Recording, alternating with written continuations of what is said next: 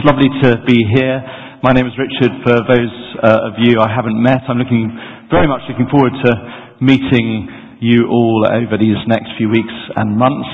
I moved with my wife Vicky and children Barnabas and Anastasia to Hazelmere last summer, and it's been a great joy to worship here and slowly but surely get to know more and more people.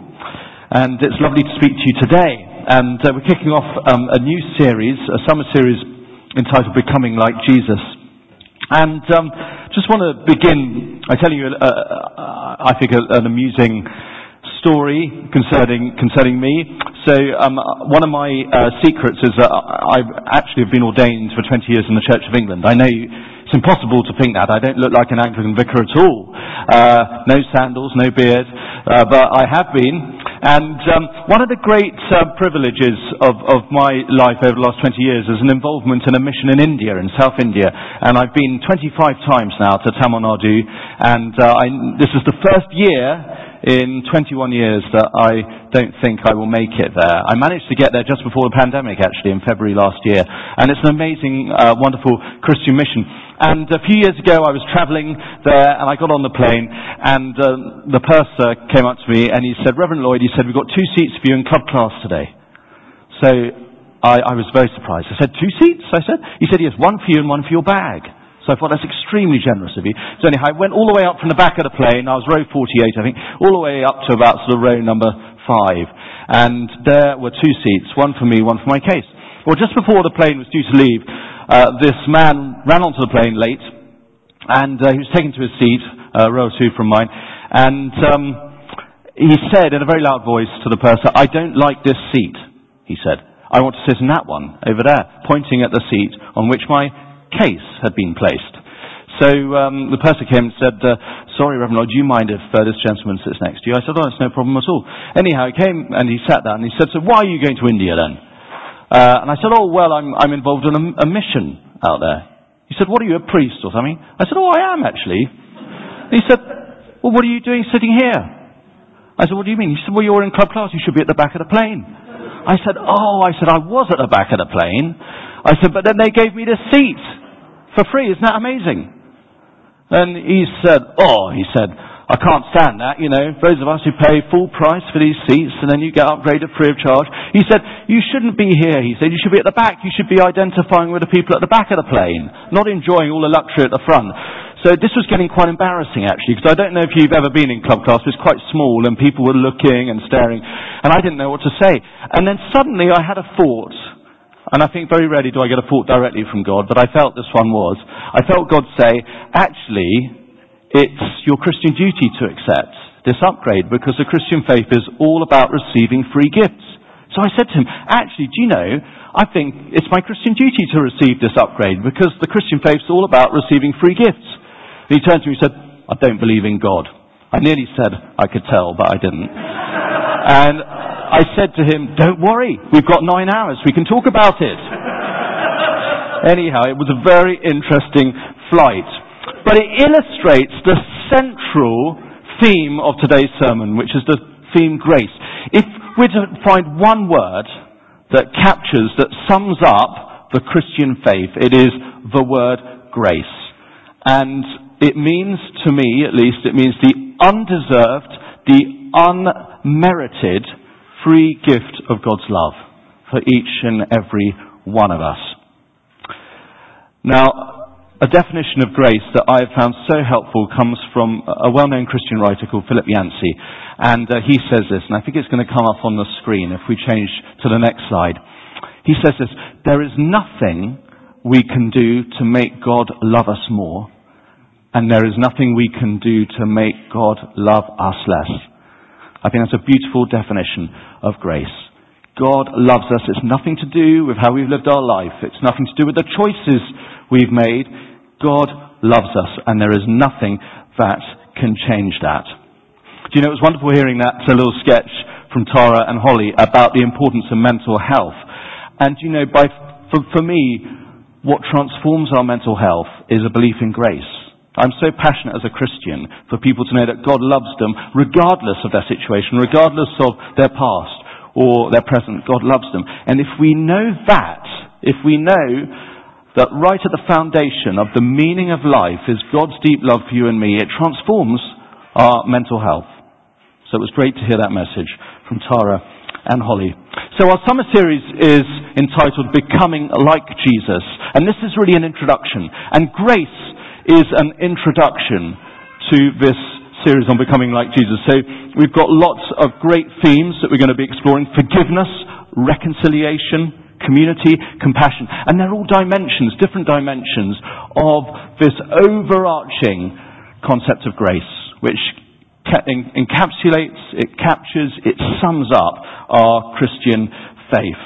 It describes Jesus' ministry and his life in a word, if you like.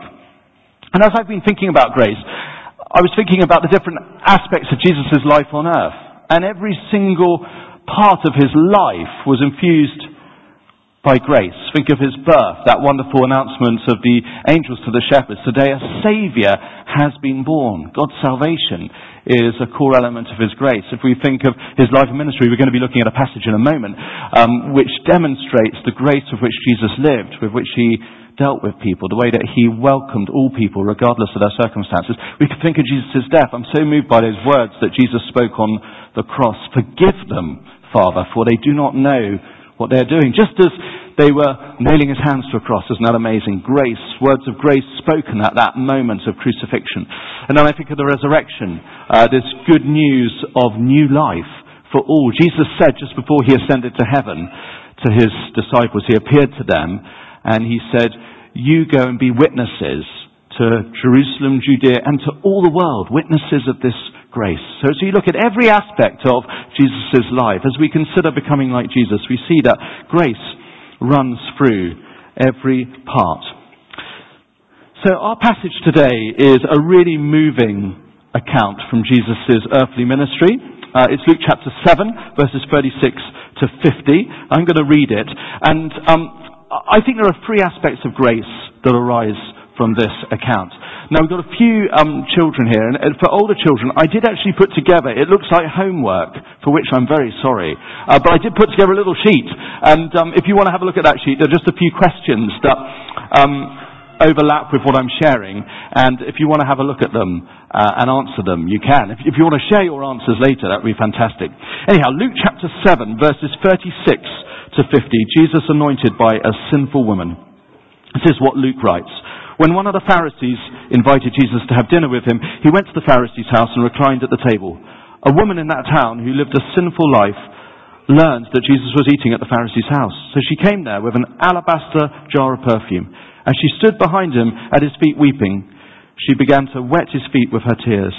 Then she wiped them with her hair, kissed them and poured perfume on them.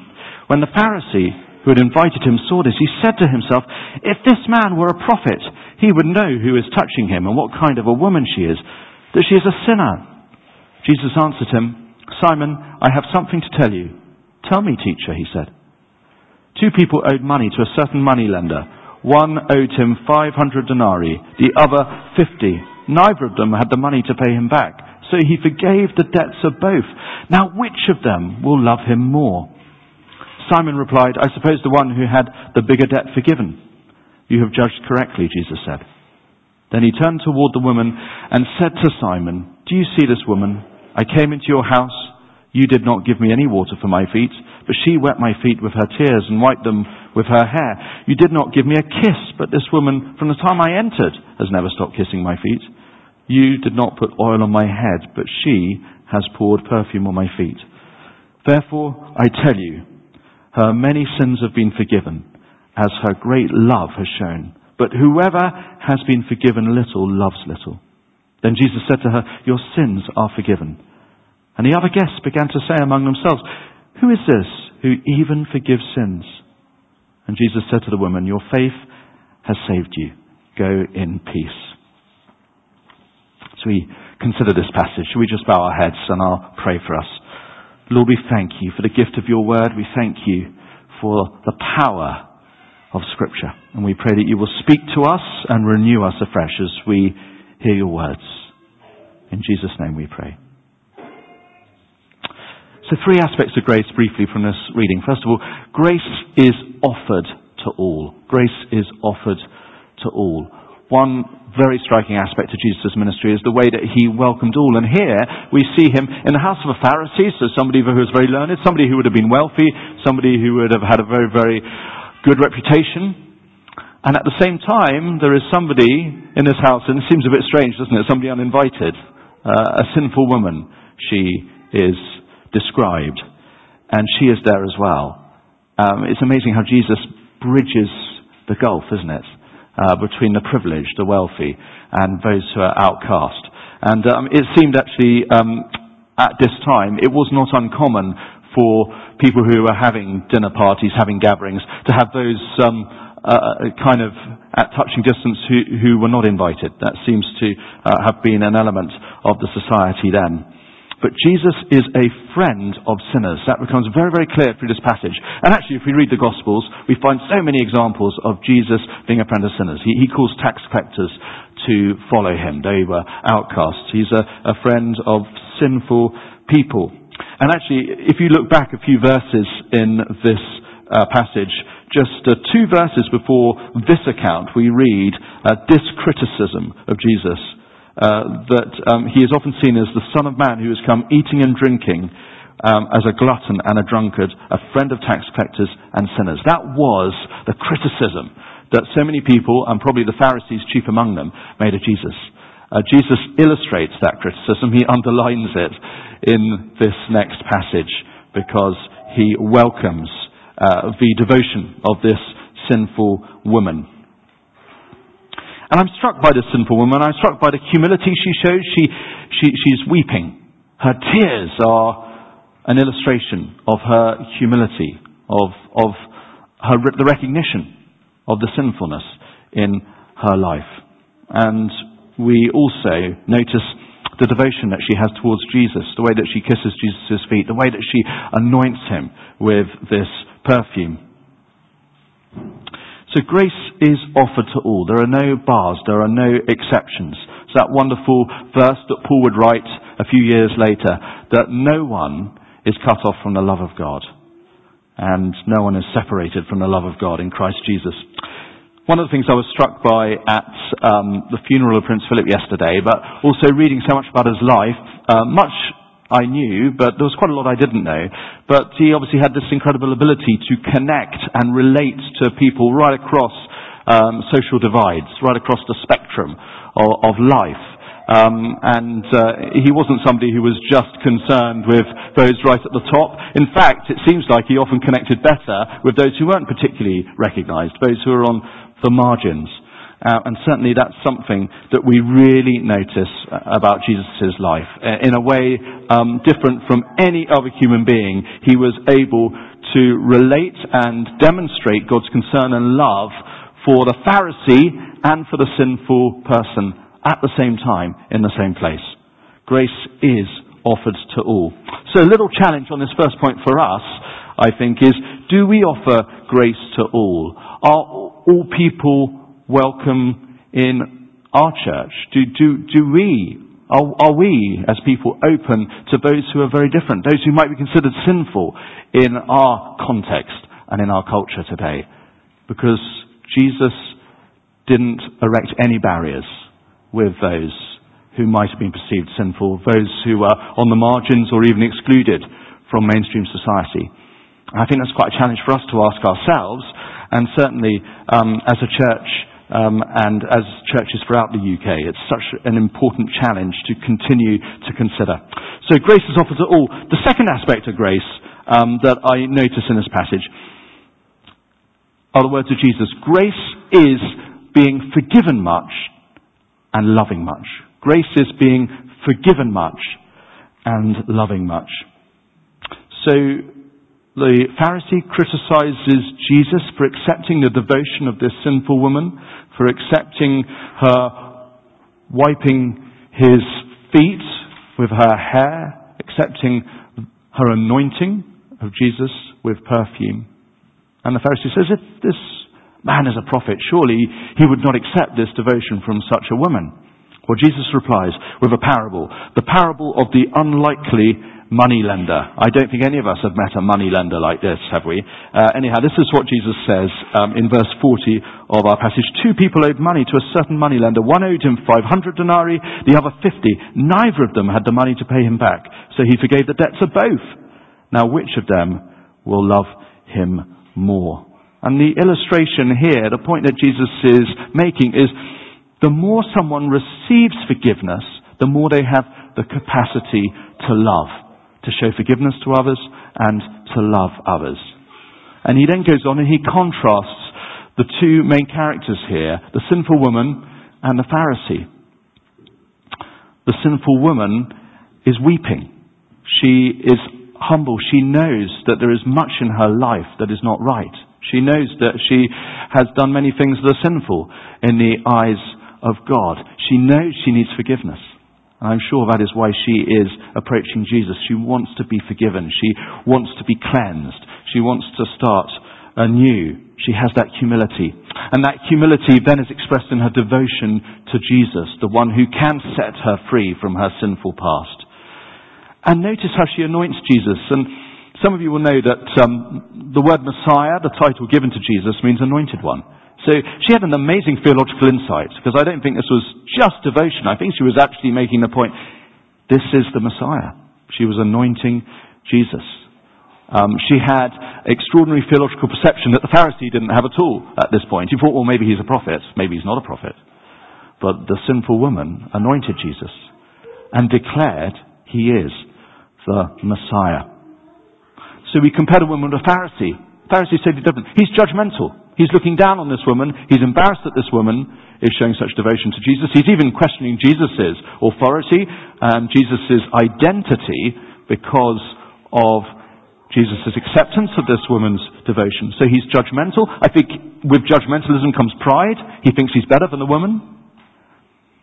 And Jesus then points out that in contrast to the woman, the Pharisees actually neglected some core aspects of kind of etiquette and hospitality at the time. The Pharisee never offered to wash his feet. The Pharisee never gave him a kiss of welcome. The Pharisee didn't anoint him. Did you see those 2 key characters contrasted? And so what's the challenge for us here? Well, the challenge for us is that if we want to be people of great love, we need to receive constantly the forgiveness of God. And if we are to receive the forgiveness of God, we need to be humble. We need to acknowledge our wrongdoing. We need to ask God for his forgiveness. We need to follow the example of this woman. And if we humbly receive the forgiveness of God, not only will we show huge love and devotion to God, but also to one another. So that's the challenge. How humble are we? How do we acknowledge our need for forgiveness? Will we receive God's forgiveness and allow him to fill our hearts with his love so that we can live lives of devotion to him and to others? So grace, secondly, is being forgiven much and loving much. And third and finally, grace is by faith. So at the end of this passage, Jesus says to the sinful woman, your sins are forgiven. Other guests began to say among themselves, who is this who even forgives sins? That's familiar because that happens a few times, doesn't it, in Jesus' ministry. They don't even understand at this point his identity because it's only God who can forgive sins. And then Jesus says to the woman, your faith has saved you. Go in peace.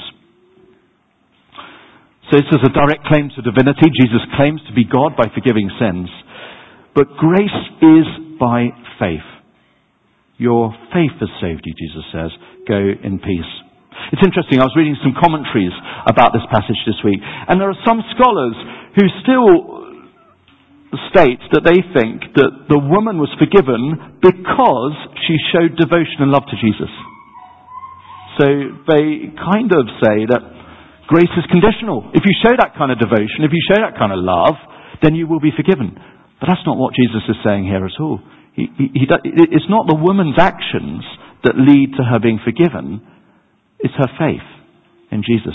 And I think it is so easy to drift into a very worldly way of thinking where we think it's actually up to us to earn favour It's up to us to be good enough to be forgiven.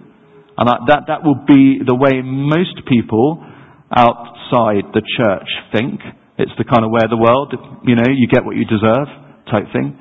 That's not what's happening here at all. No, it's not because the woman is a model of faith, which in many ways she is in this particular episode. It's because she has faith in Jesus. She has expressed that faith that Jesus is the Messiah. Jesus is the one who can forgive her and who can renew her. So grace is by faith. Grace cannot be earned. Just take you back to that quote. There is nothing we can do to make God love us more. There is nothing we can do to make God love us less. We cannot earn God's grace. God's grace is freely given, and He longs to fill it into our hearts. And all we need to do is have faith, have the humility of the woman, acknowledge our need, and receive from Him. I just want to finish with a story that I normally can't tell without weeping. So I'm sorry if I do weep. And I think it's a true story. Philip Yancey tells it in his book, What's So Amazing About Grace, which I really recommend. If you want to delve more into this foundational belief in grace, then that's a great book, What's So Amazing About Grace. And he tells this story. Some people say there's no record of it actually in history, but it goes back to the Truth and Reconciliation Commission in South Africa about 20 years ago, I suppose. And there's this amazing account. Sorry. I will compose myself. There's an amazing account of a woman whose husband and son were brutally murdered by a police officer, a white police officer. And at the trial, the police officer admits his liability for these murders. And I think, as was the pattern during this commission, the widow is asked what she would like to be done for justice in this case. And she says three things. She says, first of all, I would like to be taken back to the place where my husband and son were killed, so I can gather up their ashes because their bodies were burnt. Secondly, she said, I would like the police officer, his name was Van der Broek apparently, I would like him to come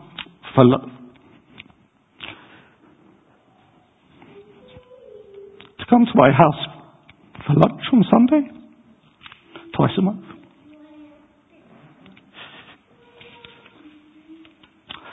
I don't know why I tell this story, because I can't. And she said, thirdly, I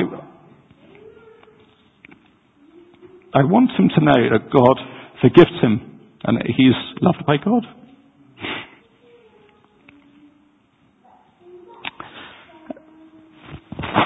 And apparently there were people in the courtroom from her church, this woman's church. And quietly, one started to sing Amazing Grace. And others joined in. I share that just because I think that woman illustrates these three core aspects of grace. Grace is offered to all, even the racist police officer. And they really are in our current culture, actually, aren't they? The ones who are beyond the pale. But grace is offered to them. Grace is being forgiven much, so you can love much. The love of that widow, it's incredible. And grace is by faith. She's able to love because she has faith in the grace of God for all. I want to thank Nick and Catherine for their lovely testimony about Alpha, and just encourage anyone who's not done Alpha here, or anyone here who has a neighbour, a friend, a member of your family who hasn't done Alpha. Invite them this Wednesday so they can hear more about grace. This is the greatest way that people can come to understand the grace of God for them. And could you please pray for this online Alpha? We'd love to welcome lots of people. So please pray for it. Please invite people. It's never too late. Even this time next week it's not too late because they can join on week 2. And it's so easy. So go online and invite them. And may more and more people, we pray, in this area come to know God's grace. Amen.